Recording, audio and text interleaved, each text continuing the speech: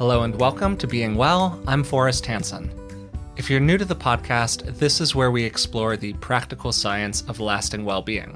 And if you've listened before, welcome back. I'd like to start this episode of the podcast by just expressing a lot of gratitude. Over the last weekend, I had the pleasure and really the privilege of hosting the Life After COVID Summit. I was joined by 11 incredible thinkers, experts, and teachers over the 3 days for a variety of conversations focused on how we can recover from the last year, grow the inner strengths we need to be successful during challenging times, and hopefully how we can create a better world together. Over 10,000 people watched the videos for the summit, which is just totally amazing to me. I'm really just so happy that it went so well. We got a lot of incredible feedback as well, a lot of great comments about the work, a lot of great comments about the experts that we had on, and it was just a wonderful experience, and I'm really happy that I was able to do it. If you happen to miss the summit over the weekend, all the material is actually still up and available. You can find it by going to covidsummit.net or by clicking the link in the description of today's episode. All of the material will be completely freely available until May 26th, and if you want to watch everything after that, you can purchase lifetime access to the whole weekend's materials, in addition to a bunch of bonuses. So for today's episode of Being Well, I wanted to feature one of the conversations that I had during the summit. It was with Dr. Joanne Cacciatore, and we talked about grief and loss over the past year. She's a wonderful teacher inside of this territory. She particularly is an expert in subjects related to traumatic grief, but really all of us have lost something over the last year. And when we lose something, it's natural to go through some kind of grief process around it. But we don't all live in a culture that's super accommodating about that process. And a lot of people tend to be very uncomfortable around questions of grief and death and loss. These are tender, sensitive topics that we don't have a lot of cultural education around. It was a wonderful conversation. I hope you enjoy it. And if you want to watch the other 10 conversations or check out the live Q&As that I did with Rick as well, you can go to covidsummit.net. All right, here's my conversation with Dr. Joanne Cacciatore. Dr. Jo is an associate professor at Arizona State University and founder of the MISS Foundation, an international nonprofit organization with 75 chapters around the world that provides counseling, advocacy, research, and education services to families that have experienced the death of a child. Dr. Cacciatore spearheaded and currently directs the Graduate Certificate in Trauma and Bereavement program at ASU and works with clients at the Sella Care Farm outside of Sedona, Arizona. She's also an ordained Zen priest affiliated with Zen Garland and its Child Bereavement Center outside of New York City. She's also the author of the wonderful, truly touching book. It's actually one of my absolute favorites in this territory, Bearing the Unbearable, Love, Loss, and the Heartbreaking Path of Grief. So, Joanne, it's great to have you here with me today. How are you doing? Hi, Forrest. Thank you for inviting me. I'm glad to be here as part of the summit. Yeah, it's wonderful to have you. I'm really so happy that you could do this, that you could take the time. I would love to just start with your experience over the last year, if you're comfortable talking about it. You're an expert on grief and loss and traumatic stress, and it's certainly been a year with a lot of those emotions. How's your year been, maybe particularly through the lens of working with people who are going through these experiences? Yeah, so it's been a really interesting year. I've had a lot of people re-grieving, people I worked with 5, 6, 7, 8, 10 years ago coming back looking for additional support. I think that COVID has done a lot of things in the world besides just the pandemic, the illness itself. I think that it's also incited a kind of awareness for people of mortality. They call it in the literature mortality salience. And so people are thinking about mortality a lot more. So there's a lot of fear. They're thinking not only about their own mortality, but about the potential mortality of mothers and fathers and grandparents and siblings and children. And it's just incited a lot of conversation that we haven't had. And also sort of this feeling of loneliness that which is already inherent normally in traumatic grief has been exacerbated. And so people are feeling even more lonely than they were before the pandemic. And so this has been a really interesting thing. So, and then there's a third piece actually I should address, and that is people who lost a loved one, both within and beyond COVID-19, have suffered a great deal because they can't ritualize in the same way. They can't gather with family and friends in the same way. And so their opportunity to have very good social support has been compromised a bit.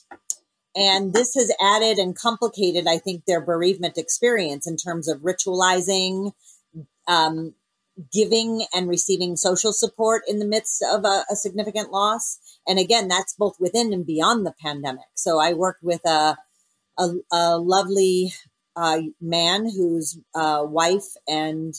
pregnant wife and young son were run over on purpose by another person during the pandemic. And, he's sitting in his house, which was infused with the joy and love of his family. And now they're gone. And his other family, this was at the beginning of the pandemic, and no one was allowed to travel. And so he was alone in his home trying to cope. This is really, I think we're going to see generational effects of this sort of inherent loneliness because of the pandemic. I think we're going to be dealing with this for generations.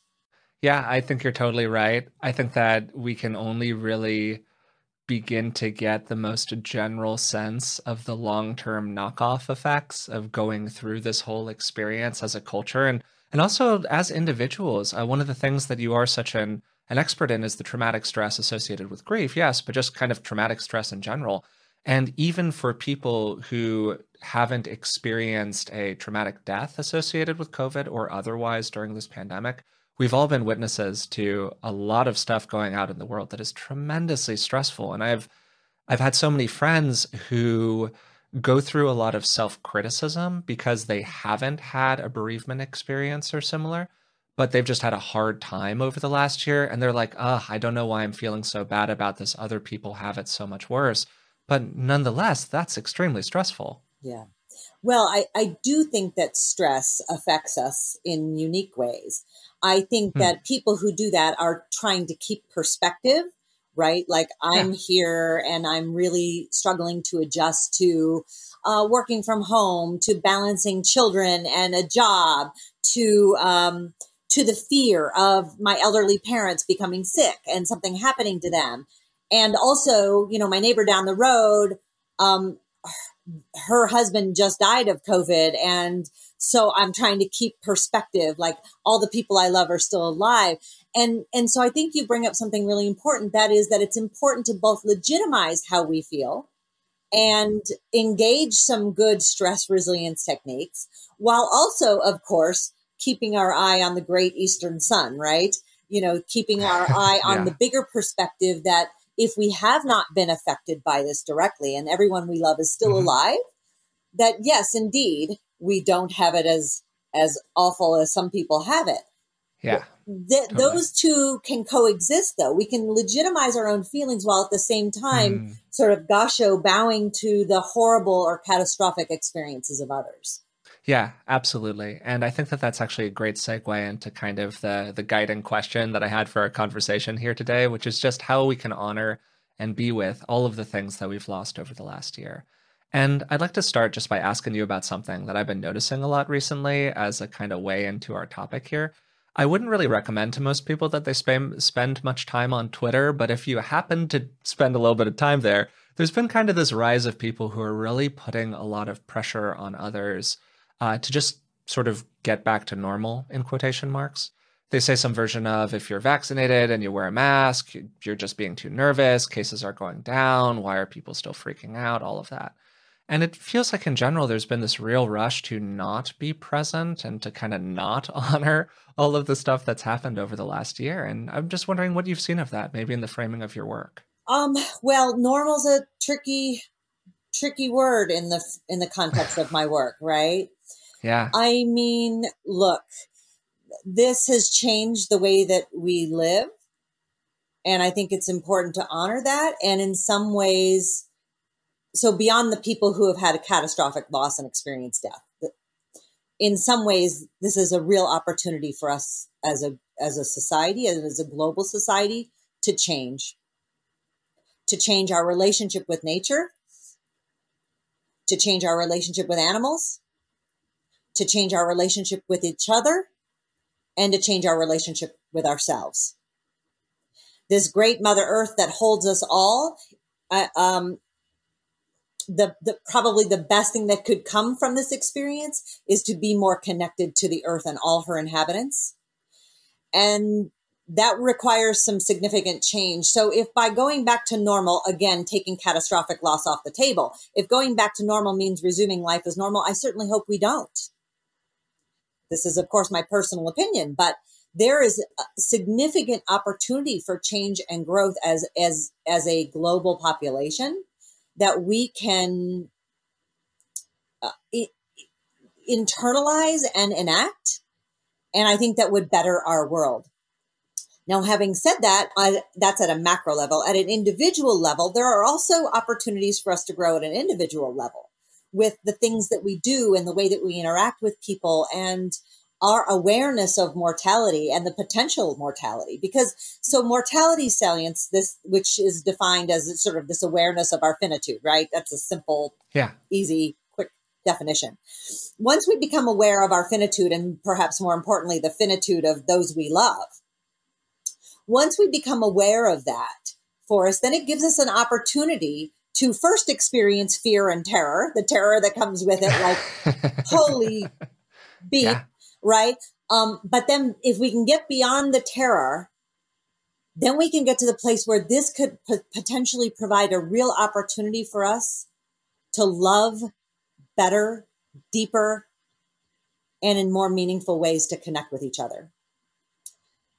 And I think we had lost some of that before the pandemic. And I think the pandemic is, in a way, an open door to those of us who want to live a wakeful life, walking through and saying, okay, I'm going to be different. I'm going to stay more connected to the people I love. I'm going to extend more compassion to more beings on this planet. I'm going to change what's in here so that I can change what's going on out here. Fear sometimes is at the core of that. Of course, a lot of people are afraid with the pandemic. Yes, of course. Because when we're aware of mortality, when we're aware of the potential that someone we love can die, of course, fear is the first and natural response. And also, if we can stay with that fear, it can transfigure us into different beings where we're more likely to minimize regret. Like, our children leave, and instead of leaving, and we're angry at them for not cleaning their room, it's like, I'm unhappy that you didn't clean your room. And I also need you to know before you leave today that I love you more than anything. Right. And those opportunities, because I work with people who have some of those regrets, not necessarily because of the pandemic, but even beyond the pandemic. Their loved one left the house and their last word was a harsh word. And they have had to experience that in a catastrophic way, that regret. And we can learn from that. We can learn how to do better and be better in our lives. And I think the pandemic is an amazing opportunity to do that, and also tragic. So it's both. And I hope we don't go back to normal, because normal was woefully broken. I hope we are forever changed by this experience. Absolutely. No, I think that it's a great framing of everything that we've been through over the last year. It reminds me of the Latin phrase memento mori, which basically is just translated as remember that you're going to die, or remember that you too must die. Yeah. And, for many people, for many cultures throughout history, there has been this respectful, venerative relationship with death and with passing. And I think that it's fair to say that a lot of the time in conventional Western culture, death and also the bereavement that's associated with it is held up as this kind of finite period that somebody goes through. They grieve for a brief period of time, and then, they move on with their lives or whatever it is. And one of the things that is so present in your work that I've heard you say so consistently is that people who are grieving various kinds of losses, whether it's the loss of a loved one or otherwise, are most of the time told to let go in one way or another far too soon. That's right. And that, in a sense, creates a context of not remembering.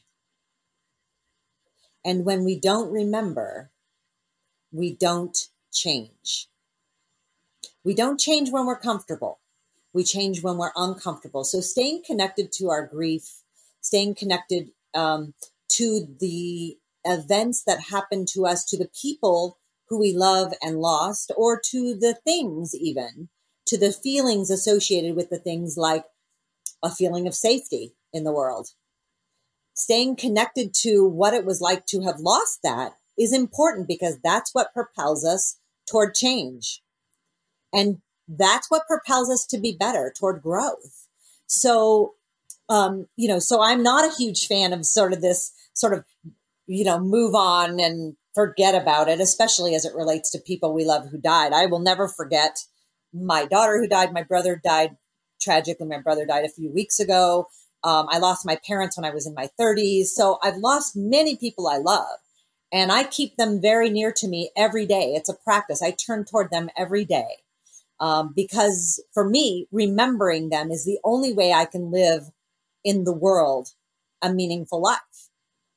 If I detach myself from remembering, if I detach myself from those relationships, even though they're changed in ways I didn't want, right? If I detach myself from that, if I distance myself from it, then I live a smaller world, a more contracted life, and I'm not able to bring compassion to the world in the fierce way I want to bring compassion to the world. What allows you to be with those feelings, those really intense feelings? I mean, you just talked about losing somebody recently, without becoming overwhelmed by them or kind of caught up in the sharp edges of that experience. Is there something that allows you to be present with them in a way that feels like it's supportive and broadens your experience? I'm like everyone else. I am overwhelmed by it, and there are sharp edges. I just stay with the sharp edges long enough to know how to adapt to them. I just, if you stay with a sharp edge long enough, if you work with a sharp edge long enough, it dulls it just a little bit. It's not quite as sharp. If you pick up a weight, a 10-pound barbell, and the first time you do a curl, it's really heavy, and you do 2 or 3 and you're exhausted and you put it down, but you keep practicing with it every day, eventually you build the muscle that you need to lift it multiple times and not get tired. And what's changed is me, not the weight. The weight is still the same. And so it's a practice of being with things that are overwhelming. And as you practice being with things that are overwhelming, some of the sharp edges of being overwhelmed are not quite as sharp. It's not quite as heavy, or you're a little stronger to carry it. So I have my own practice I do every day. I have a Zazen practice. I hike barefoot. I write and I read excessively, perhaps. And most importantly, I have an ahimsa practice, which is at the core, which is a oneness practice of seeing suffering in all things. And so that means, of course, that includes my more than 40 rescue animals here on the Care Farm. But I have a practice of connecting with all things that suffer. So I think, at least once a day, I have a meditation where I think about other humans who have suffered, who are like me, and other humans who have suffered who are not like me. And then I extend that, of course, a little like the metta meditation, but I include in that, mother cows whose babies are taken away from them, and insects I just include all beings, and I stay with that suffering. And I think that it's the connection to my own grief and pain that I keep right at the surface, that I don't push away, that helps me to not only feel the suffering of all beings, but do something about it.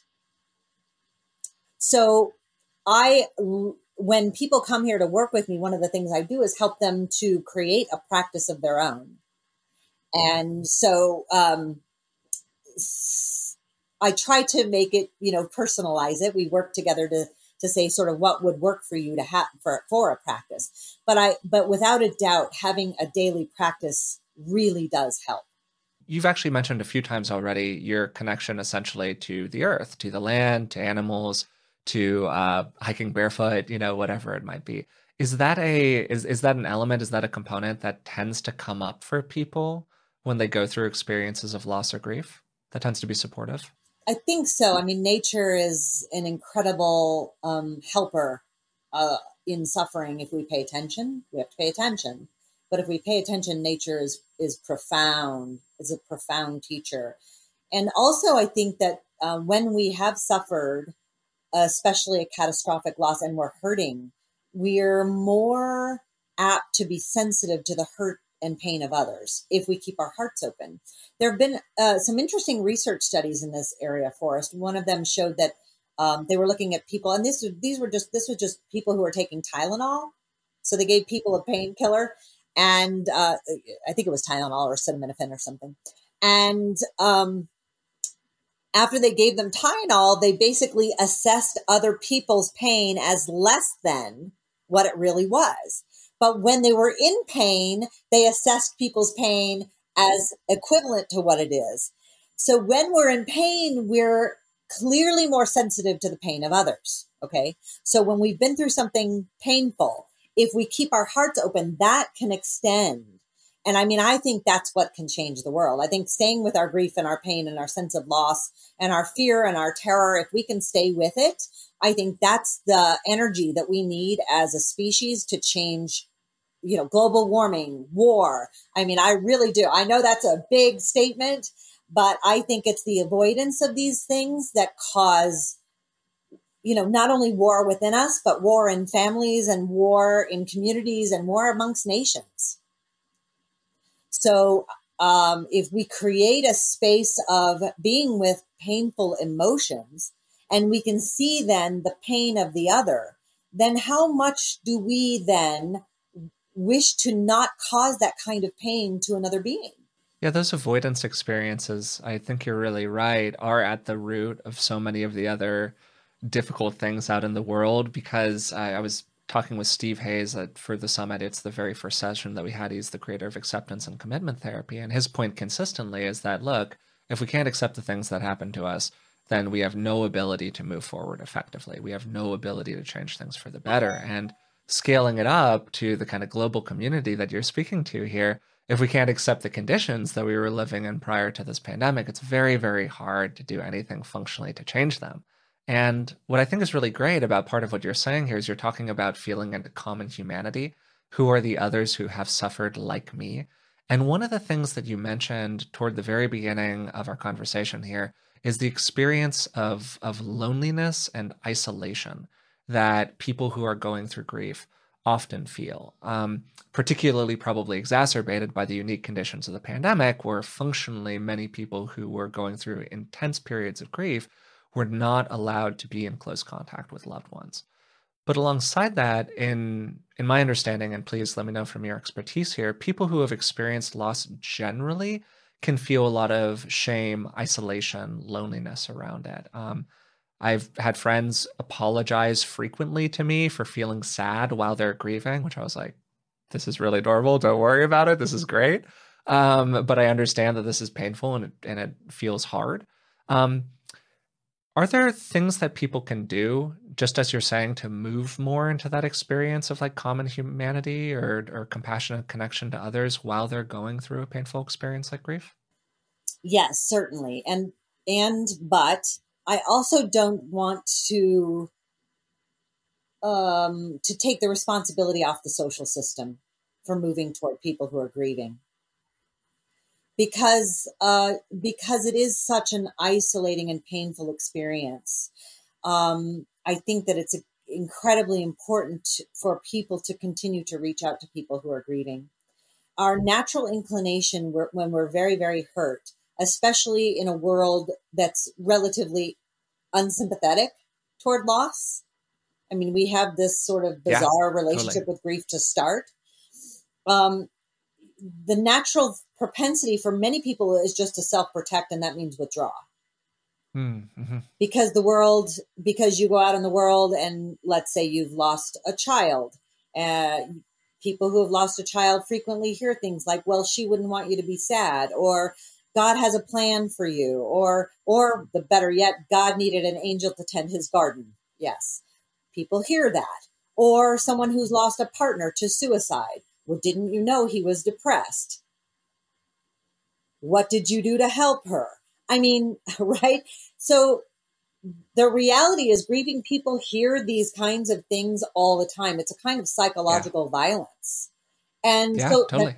yeah, and the world isn't safe anymore. And so people withdraw. And I think that the onus of responsibility to reach out really falls on our social systems. We have a duty to reach out to people who are grieving, who are in our circle of, family or friends, to say, I love you, I'm thinking of you, and, use the person who died, use their name, send them a text, or if you see a dragonfly and, and a dragonfly was their symbol, take a picture and send it to them. I'm thinking of you and your dad. I mean, these are the kinds of things we have to be doing for each other, and we aren't doing them for each other. And so grieving people understandably withdraw because it doesn't feel safe. Anywhere we don't feel safe, we self-protect. Now, grieving people, of course, yes, there are things that we can do for ourselves, our own work, having a practice, and a good clinician can work with anyone to establish a practice. But I think if someone's actually had a traumatic grief experience where they've experienced the death of a core family member, it's incredibly important to find a clinician who's well skilled and well trained in this, because the overarching feedback I get from clients for the quarter of a century I've been doing this work is shocks me. I mean, just the stories I hear about their experiences with clinicians, they shock me. Anyway, so having a practice is important. Surrounding yourself with people you trust and who love you and who will remember with you, and sort of putting other relationships that feel unsafe on hold, at least until you feel a little stronger. Good self-care can be helpful and also quite hard, right? But one of the things that's come out in my research that has been really surprising to me, and I've always been an animal, I think you probably know this from reading about me, but I have abstained from animal products since I was 7 years old, which was a long time ago because I'm really old. And so I've always had a love for animals. But one of the things that surprised me in a recent study is I looked at social support from different groups and how grieving people rated social support from different groups. And I didn't even actually intend to look at animals. I was ready to hit publish on the survey. I had healthcare providers, therapists, social workers, clergy, any kind of clergy. What else did I have? First responders. I had all of these different groups in there, and I was about to hit publish on the survey, and I threw animals and pets in there. And I will tell you, Forrest, that animals and pets outdid everyone by a statistical significance. Yeah, I can't say I'm shocked. Yeah. So, I mean, well, and we know this, right? During the pandemic, there were no animals in shelters anywhere. You couldn't get an animal. You couldn't adopt an animal. So that tells us something about our relationship and the human-animal connection. So yes, there are things that we can do as grieving people, but also I don't want to take the responsibility off the social system, which owes it. We owe it to each other because we're all going to be there someday. Totally. There are like 5 different things you just said that I want to touch on or loop back to or whatever. It was awesome. But let's just start kind of right there with the social support system. If I came to you and I said, Dr. Joe, I have a friend who just lost somebody. They are going through a really hard time right now. What can I do? What's the advice that you would give me? Learn first. Read good books. I mean, granted, I wrote it, but I only make $1. So for every sale. So Bearing the Unbearable is a really good book to read because it is a very good book. Yeah. It provides a lot of vignettes, and it's a vast education in a short read. And that will help you because you will see, because so much of what I cover is about social interaction. But more simply stated, if you don't want to read a book, love them, remember with them, and show up for them, and don't put a time limit on it. Don't push them to healing. And for goodness sake, if your friend says, calls you, reaches out, and this is a grieving friend, and he or she says, or they say, I'm having such a hard time. Can you come over? I need to talk to someone. For goodness sake, don't go over there and say, let's go have a drink, because that happens all the time. Come on, let's go have a drink. Right. I mean, let's go have fun. Yeah. Yeah. Or, I mean, I mean, the problem with substance abuse in our culture is that Yeah. people use substances oftentimes to escape an emotional experience, consciously or unconsciously. We're basically encouraging and enabling that behavior, which isn't a good idea. So what ends up happening is, let's go have a drink so that you don't feel. But then when the person becomes addicted to a drug or alcohol, then what's wrong with you? Pull yourself together. Then we blame, quote, addicts for their, quote, addictive behaviors. We tell them, don't feel, don't feel, don't feel. Use these things not to feel. But then when you use these things to feel, then there's something wrong with you. Yeah. Then it's a lack of moral responsibility. Yeah. Totally. Yes, absolutely. And so this is really important. So friends show up and just be with them. Say, would you share videos with me? Can we look at some photographs? Are you, can I go into his room? Would you like to talk about her? And you want to go for a walk? Sure. A walk is okay. But when you walk, allow them to share their feelings. Don't run from them. And the most important thing for us, if we're going to be helpers, whether we're a therapist or a medical doctor or a nurse or just a friend or a neighbor, is that we have to do our own work too. Because if, let's say, because my brother died a few weeks ago, so let's say that I'm not doing my grief work about my brother, and 2 years from now, my friend's brother dies, if I haven't done my work, I'm going to avoid her. It's going to be hard for me to engage with her because it's going to bring things up in me that I've sort of buried underneath layers of whatever, mediocrity, superficiality. And so it's very important, perhaps most important for therapists to do their own work because people are actually paying you to help them. Do your damn work, people, right? But also as a moral sort of duty to each other, we have to do our own work. Something that you've said a couple of times that has just kind of stuck out to me is you've consistently mentioned naming the person who isn't here anymore, like naming the person who is lost. And maybe it's just a Western culture thing. Maybe it's our awkward dance with grief and loss in general. But a lot of the time, in my experience, there's this sort of discomfort with naming the person who is no longer in the room. People aren't sure if the grieving person wants it, quote unquote, brought up to them, whatever. So what I'm hearing in terms of advice is that you're basically, of course, everyone's different, saying, hey, this is generally a healthy thing to do. Yes, not only most often healthy, but most often necessary and appreciated. I think that's the number one thing I hear from people is that they feel abandoned and like their loved one is forgotten. And listen, it's okay to ask too, if you're uncertain, would you like to talk about Joe? Would you be comfortable sharing a memory of Marissa? It's okay to ask or, just send a text message thinking of Marissa. Right? Those are the kinds of things that are almost always appreciated. Now, I will say that I work with some cultures, especially some indigenous tribes, where some people who are particularly adherent don't use the name of the person who died as part of their tradition. And if that's the case with them, then of course I respect that. Yeah. But I follow their lead on that, and it would be more the exception rather than the rule. Yeah.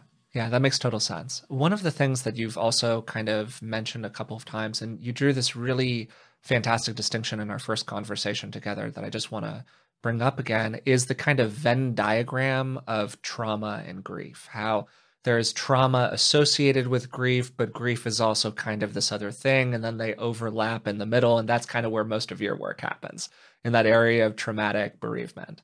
And one of the things that you named in our first conversation was that grief isn't something that we let go of. It often becomes a part of us. It becomes a part of identity, our lived experience in the world.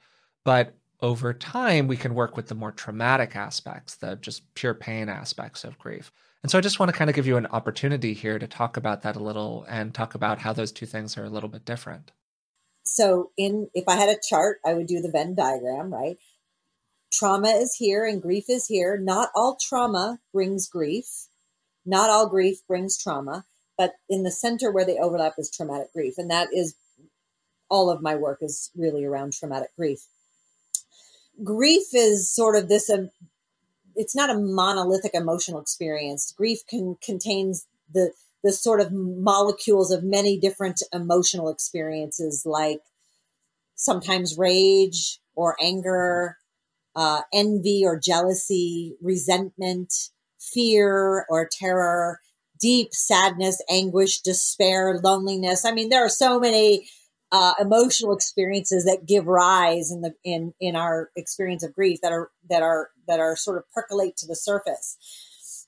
Trauma is a very bodily experience. Anyone who's had trauma knows that you feel it somatically. You feel it. Your heart, you can feel it in your heart. I mean, and the core emotional experience of all trauma is fear, which can be part of grief too. So there's that overlap there of fear. So fear is something that we definitely feel in the body, right? It's an experience that animals share with us, much like grief. So you can see it in an animal. You can even see it in some, sort of insect behavior, if you're chasing a spider around the house, the spider's running for a reason. Yeah, right. Totally. Right. So trauma being held in the body that way has some very sharp bodily edges. For example, as even sometimes years after a traumatic experience, we can re-experience that sense of terror in the body. Increased heart rate, pupils dilate to take in more information. We lose peripheral vision. Mass muscle groups get more circulatory action going on, and our fine motor skills diminish. Eyelids lift, our respiration increases, blood pressure increases. All of these sort of physiological changes in reaction to a traumatic or potentially traumatic experience, some kind of dangerous thing that we perceive. Okay, when the dangerous thing is in the moment for us, so I'm walking through a parking lot and I hear a shadow, right? And it's dark and I'm by myself and I'm getting scared because no one else is around and I don't know how fast I can get to my car, and the sound sounds like it's getting closer. What's happening is my heartbeat is accelerating. I've got my keys ready in my hand. I might be shaking a little bit, and I'm walking very fast, maybe running. And I'm going to be faster than usual if I'm running. And I get to my car, I unlock it, I get in, I lock it, I'm shaking, I get my key in the ignition, and I drive away. And, within 10 minutes, my body is saying, okay, we're safe, we're okay. Phew. And my heartbeat will try to go back to homeostasis. My body, the stress hormones pulsing through my bloodstream will calm down. And maybe I'll call, in a narrative attempt to narrate the trauma, I'll call my best friend and I'll say, oh my gosh, the scariest thing just happened. I don't even know what it was, but I heard the sound and it was coming up behind me, and then tomorrow I'm probably fine. Back to homeostasis. The problem with traumatic grief is that the threat that presents itself every day when you put your feet on the floor. If your 3-year-old died of cancer, every day you open your eyes without your child is a threat. Every day you open your eyes without your safe person, your mother or your father, feels like a threat. Every day that you have to live without your partner whom you love, who you took care of or who took care of you, feels like a threat. And it takes the mind, the heart, the existential self or soul a long time to adapt and to return to homeostasis. So the things that we can do are to work with the body around that, right? To work with the bodily response. And usually that's through like self-care, right? Because the stress hormones are pumping through our bloodstream, right?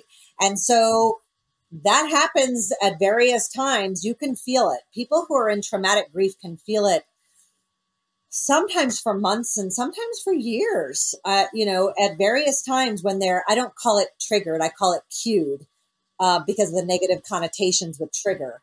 So when they're cued, they can re-experience this sensation. And so my job is to often help them take care of the body that holds all this stress, and also to work with and build muscle so that when the cues come, they're not as overwhelming or frightening. Man, for me, what just really stands out in what you're saying is an appreciation for the ongoing process of it. How this isn't a thing that happened to you, it is a thing that is happening to you right now. You've that person isn't here anymore, and their not being here is an active verb, not a passive experience. That's exactly it. And Wow, you said that and that, beautifully too. You just said that oh, really thank you. beautifully. Because I think Thank that you. so many people don't get that. So many people don't get that. Mm, Like I wake up every day and I have to walk past my 3-year-old's empty room and it's not happy anymore. And our home has become a house of pain and everything is mm. changed. And so it's this constant, I call it the constant presence of their absence. Yeah. Yeah, that's a fantastic articulation of it. And, it's one of those things that just in the act of talking about it, you get the tingles because it lands in a different kind of way. And you get that appreciation of like, wow, this is still a thing that is in the room with us, as I'm having this interaction with That's this right. person. That's right. And it's Um, big. yeah, and it's a big thing. It's Yeah. not a small thing. Yeah. It's not something that you're just through or however Yes. we want to kind of culturally conceive of it. Yes. Maybe alongside that a little bit, you talked about the common emotional experiences associated with grief, whether it's isolation, sadness, all of these things. Another one you named is anger.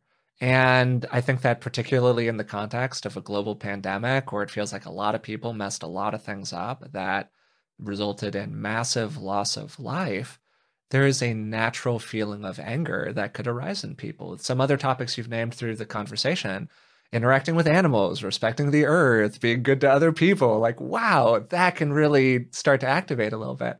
I don't know how to ask this question in a tidy way, but basically, I'm just wondering, how do you think about or work with the anger parts of the grief experience? Oh yeah, anger's legit. Like the anger's righteous, right?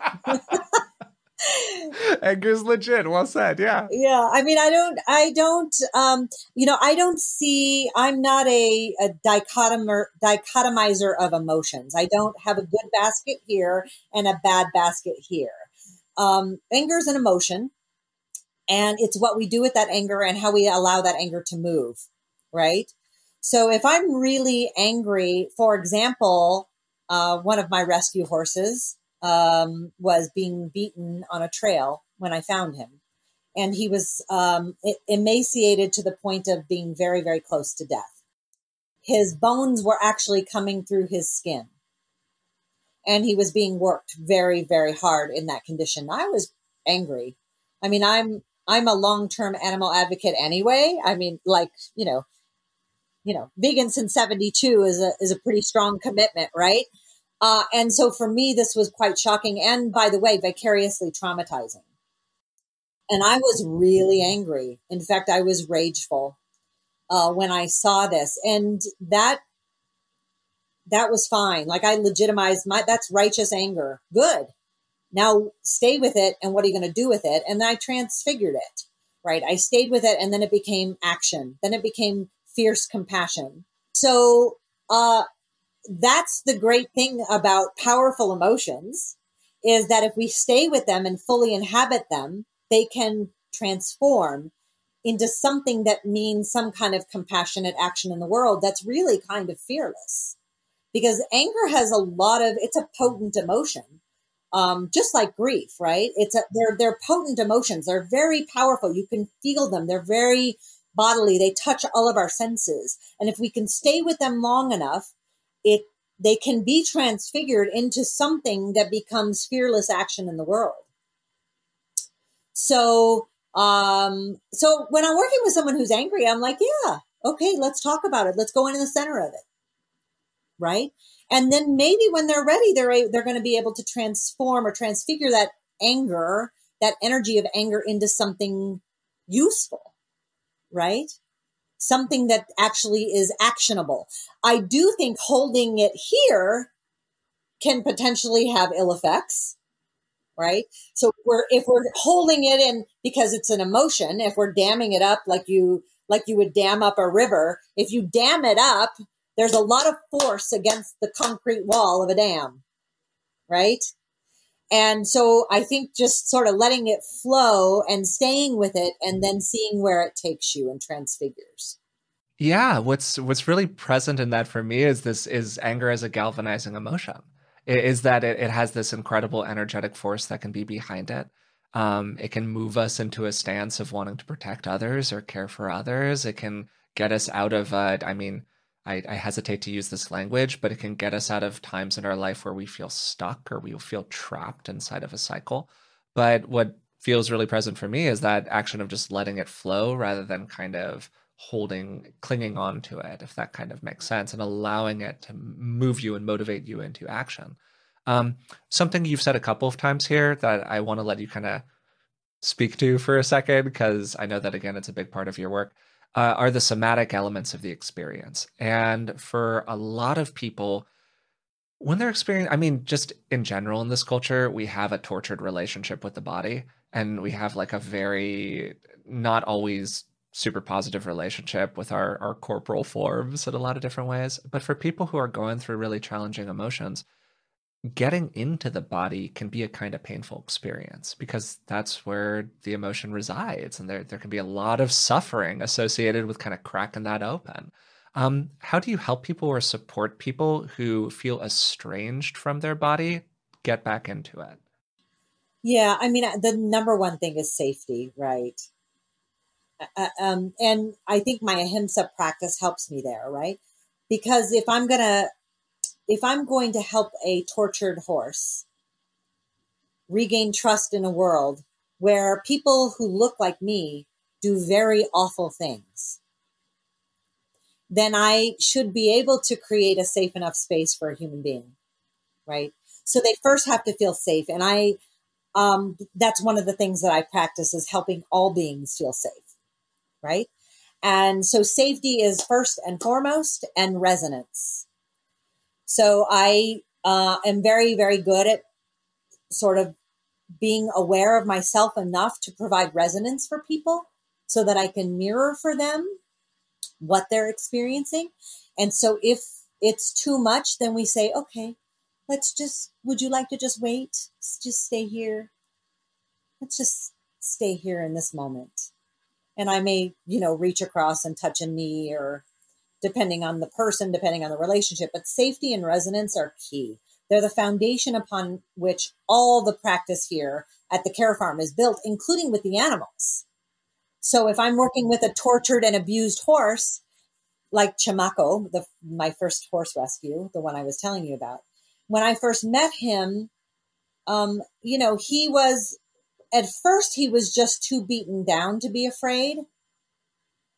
And so he didn't back away. But once he got a little bit stronger, he was more afraid. And so if he would take a step back from me, I would take a step back from him, and I would give him space, right? We can learn so much from them. And when he would take a step toward me, I would lean into him. And if that felt okay to him, then I would take a step toward him. And then I would offer him my hand. I went very slowly on his time, at his pace, paying very careful attention. This is where a meditation practice can be helpful, because you pay such attention. You're almost hearing and seeing things before they're happening. It's almost a presentience state that you can get to when you have a meditation practice. And so you're almost hyper aware. And this is the practice of oneness. I mean, when I become one with that tortured horse out there, and I am paying such deep attention to him that we're one being, then I know how to help him. And it's the same thing with tortured people. If you can create a space, now here's the problem. We're in a hurry. We're not patient. We have an agenda. Therapists come to this with an agenda. I want to fix this person, right? And our agenda gets in the way of just being still and waiting with them in that liminal space. And so my approach is very different from that. I go very slowly. I go at the pace that they need, that the person needs. And the reason I'm so skilled at doing that is because the animals have been my great teachers. Right? Slowness, safety. You mentioned social support earlier. an appreciation for the ongoing nature of the experience. These feel like some of the kind of tent poles that we're laying Yeah. down here. Yeah. Yeah.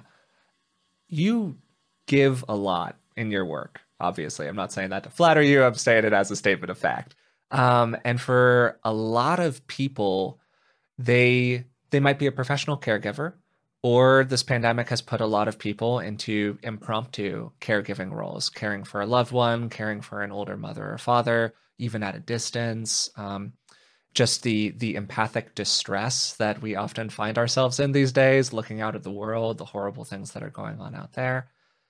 Are there practices that you do? You've named some of them. You've named many practices here so far, but just in a general way, are there things that you do to prevent burnout, caregiver fatigue, yourself wearing down so you still have something to give from your cup into somebody else's?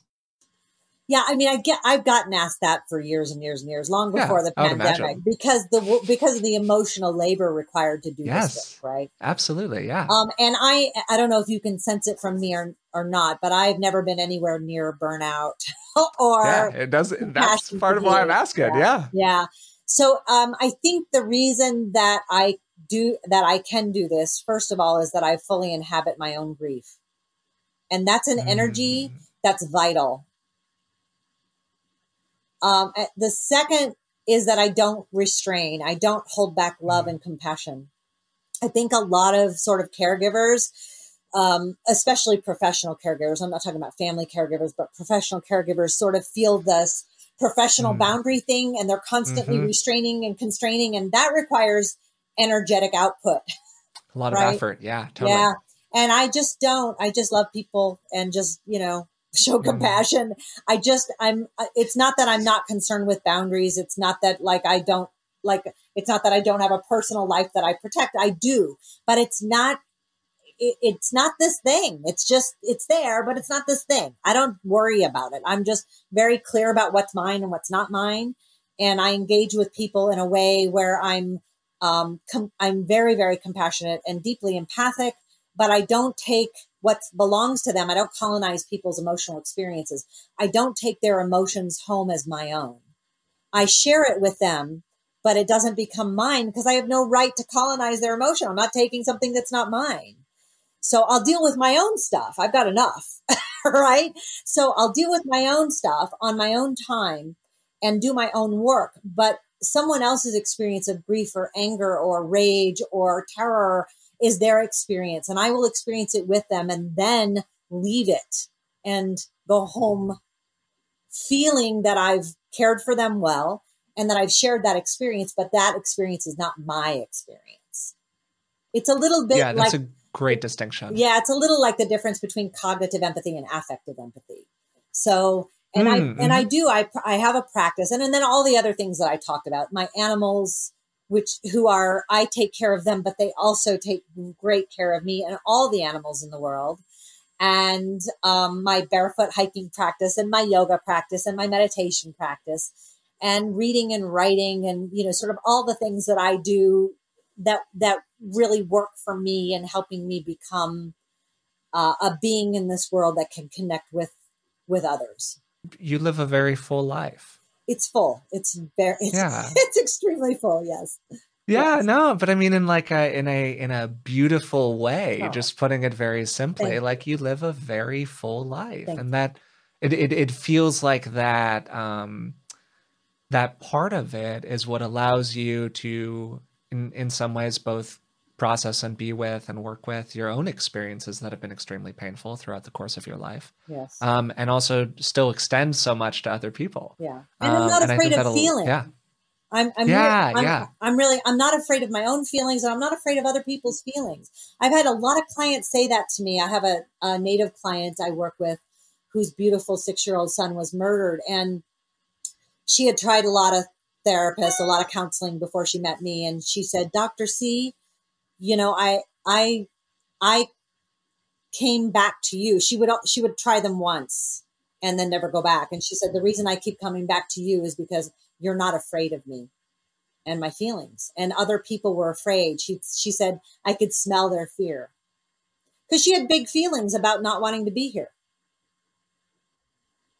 Of course, what person whose child is murdered doesn't question the existential meaning of life and whether or not it's worth it to stay. And that seems super consistent in everything that you've said so far. And I think it's just a really good summary. That idea that oftentimes we are afraid of other people's emotional experience. We can be afraid of our own, certainly, but then when we're in that more supportive social role, we're afraid of the grief that the other person is carrying and all of the big emotions that are associated with Yes, that. that's true. It's very true.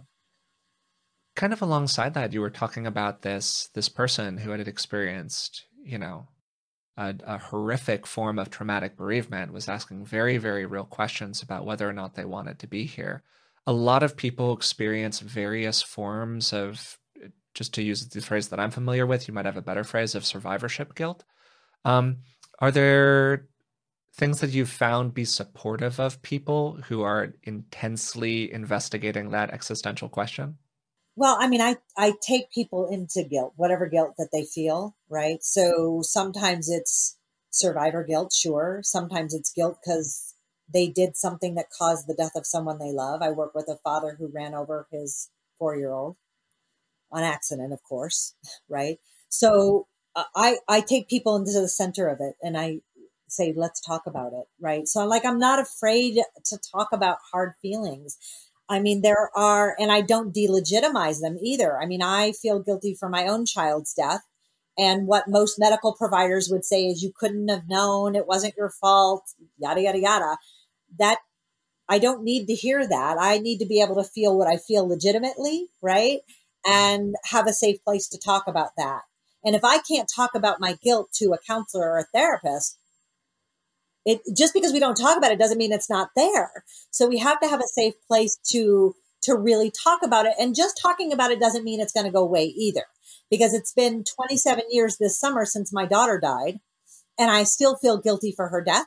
And when I tell people that, it's really interesting for us. I just told someone that last week, that I felt guilty for her death, and like the person responded with like you caused it, and I said yes, like I had a hand in her death, and you could just see the uncomfortableness in her face, and I said, I don't need you to respond to that. Like you don't need to fix this. You can't. It's okay. I know how. I have enough space for that guilt, and I'm Yeah. allowed to feel that. And I don't want you to take it away from me. It doesn't impede my quality of life. In fact, it probably may be the impetus for being able to do the work at the level I'm able to do the work. Right. I'm unexhaustingly doing this work. Right. And so I don't need you to fix this.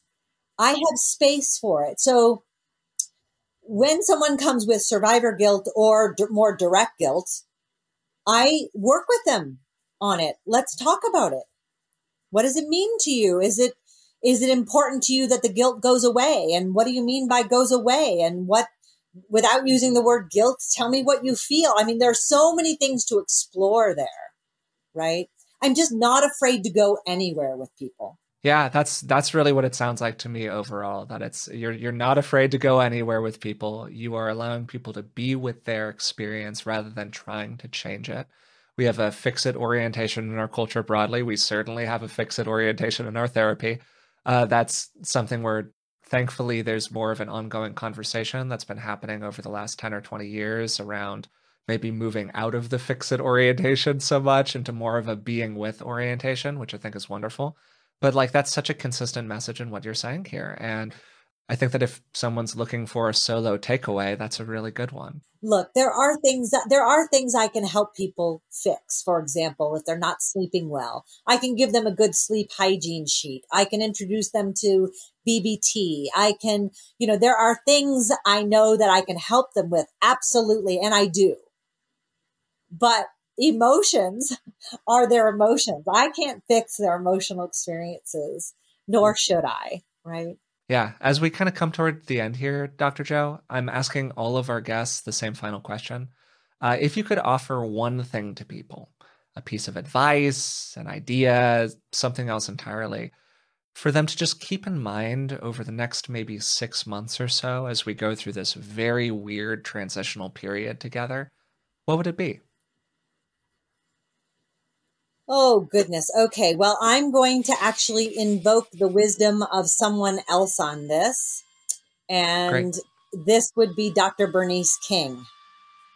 And this is the tidbit I would leave with people. As a nation, I surmise that we do not grieve enough. And in many respects, I would say that many of our issues we are challenged with in society are a direct result of a lack of grieving. Thank you, Dr. Bernice King. Yeah, thank you. That's a beautiful thought. I think it is wonderfully stated. Would be impossible to state anything else at that point. Dr. Joe, thank you so much for doing this. Is there anything that you want to let people know about, any aspect of your work that you just want to put out there? Well, I think if you're grieving, the book Bearing the Unbearable can be really useful. And Wisdom Publications, they published the book. They have an online course that's really affordable. So if you can't find a really good therapist in your area, the online course can be really useful. It's very affordable. There are 10 lessons that you can revisit over and over. And I'm getting so much feedback from people that it's been incredibly helpful for them. I think the whole course will cost you less than a therapy session. So, well, that's great. It's a heck of a deal. And also just thank you so much for taking the time to do this today. It was really lovely to talk with you again. Thank you for inviting me, Forrest. Thank you. Dasho. So for this session of the Life After COVID Summit, I had a wonderful time being with Dr. Joanne Cacciatore. We had a wide-ranging conversation related to grief, traumatic stress, and the ways that we can really show up for other people more effectively out in the world. The central question that we focused on was how can we be with all that we've lost over the past year? And that was really a theme of the conversation as a whole, being with. Something that Dr. Joe said at the end that really resonated with me was that she has a lot of tools for people. There are a lot of tools, a lot of tactics, a lot of practices, but she's not trying to take anyone's grief away from them. The goal of this work in many ways is to feel more fully. Not to feel less, not to get over it, not to move on to something else, but to have a real respect and appreciation, as we said in the middle of the conversation, for the ways in which grief is an ongoing process. It is an active verb. It's an ing, grieving, that is happening to us all the time, in every moment, from the point that we lose the person or lose the thing that we really care about. Now, of course, although grief is an ongoing process, it is that ing verb. That doesn't mean that we want to be in traumatic activation all the time forever. And Dr. Joe really shared a lot of practices that people can do in order to limit the more traumatic aspect of grief and loss in one's life. The core recommendation she made is to find a practice, a consistent daily practice that you can really commit to. She mentioned her Zazen practice, her sitting meditation practice. She also talked about connecting with nature in different kinds of ways, going for barefoot walks. That would probably be a lot for me. My feet would probably tap out pretty quickly. But the broader idea of getting out there, sweating, working your body, because another component of the trauma is the somatic aspect of it. Trauma often shows up as an estrangement of a person from their body because trauma is such a bodily experience. One of the things that came up over and over again throughout the conversation was the wonderful role that animals can play in supporting us through our grief process. And our connection with an individual animal can really help us move into a sense of connection with the wider world as well. Connection with all beings, connection with all people, connection with everyone who has suffered over this last year, as so many people have. And that feeling of connection can be a real antidote to the feelings of loneliness that are often experienced by people who are grieving. One of the points that Dr. Cacciatore really emphasized was the importance of social support, showing up for other people throughout their grieving process. People commonly shy away from the intense emotions that are felt and experienced by others. We tiptoe around loss and grief. And that tiptoeing only exacerbates the feelings of isolation that are experienced by the person who is going through that process. They feel like their painful emotions are too much to be around. So they isolate themselves. They either shut off that part of their being or they just remove themselves from social relationships altogether. But one of the most powerful parts of Dr. Cacciatore's work is how she's able to fully show up emotionally for other people, how they can get an experience sitting with her of true empathy and attunement, how she can move toward their painful emotions without moving all the way into them. And one of the most powerful parts of Dr. Jo's work is her ability to show up fully for people who are going through the grieving process. Alongside the social aspects, really showing up for other people, another thing that we can do to be supportive of others and really supportive of ourselves as well is slow down. Understand that this isn't something that exists for just a finite period. Understanding that there isn't an expiration date on somebody's experience of grief. Realizing that the body often takes longer to process something than our brain does. And we have to slow that pace down to a point where our fleshy container over here can experience and process emotions in the same way that we can cognitively. So go out on a walk with a friend, write somebody a letter, take a picture that reminds you of somebody who is no longer here. Really claim that process. Be okay with inhabiting it and move toward somebody when they are going through this experience rather than moving away from them. And that's one of the ways that you can really be most supportive. So that's it for today's episode. Again, this conversation was taken from last weekend's Life After COVID Summit. If you'd like to listen to the other conversations and watch the videos associated with them, you can go to covidsummit.net. Again, that's all freely available until May 26th. If you've been enjoying the podcast, we'd also appreciate it if you would take the time to subscribe through the platform of your choice, maybe leave a rating and a positive review, and hey, if you want to, even tell a friend about it. It's one of the best ways that we have to reach more people. You can also find us on Patreon. We're at patreon.com/beingwell. And for the cost of just a couple cups of coffee a month, you can support the show and receive a variety of bonuses that I actually spend a lot of time working on in return. Finally, again, thanks so much for listening. Thanks for your support of the podcast.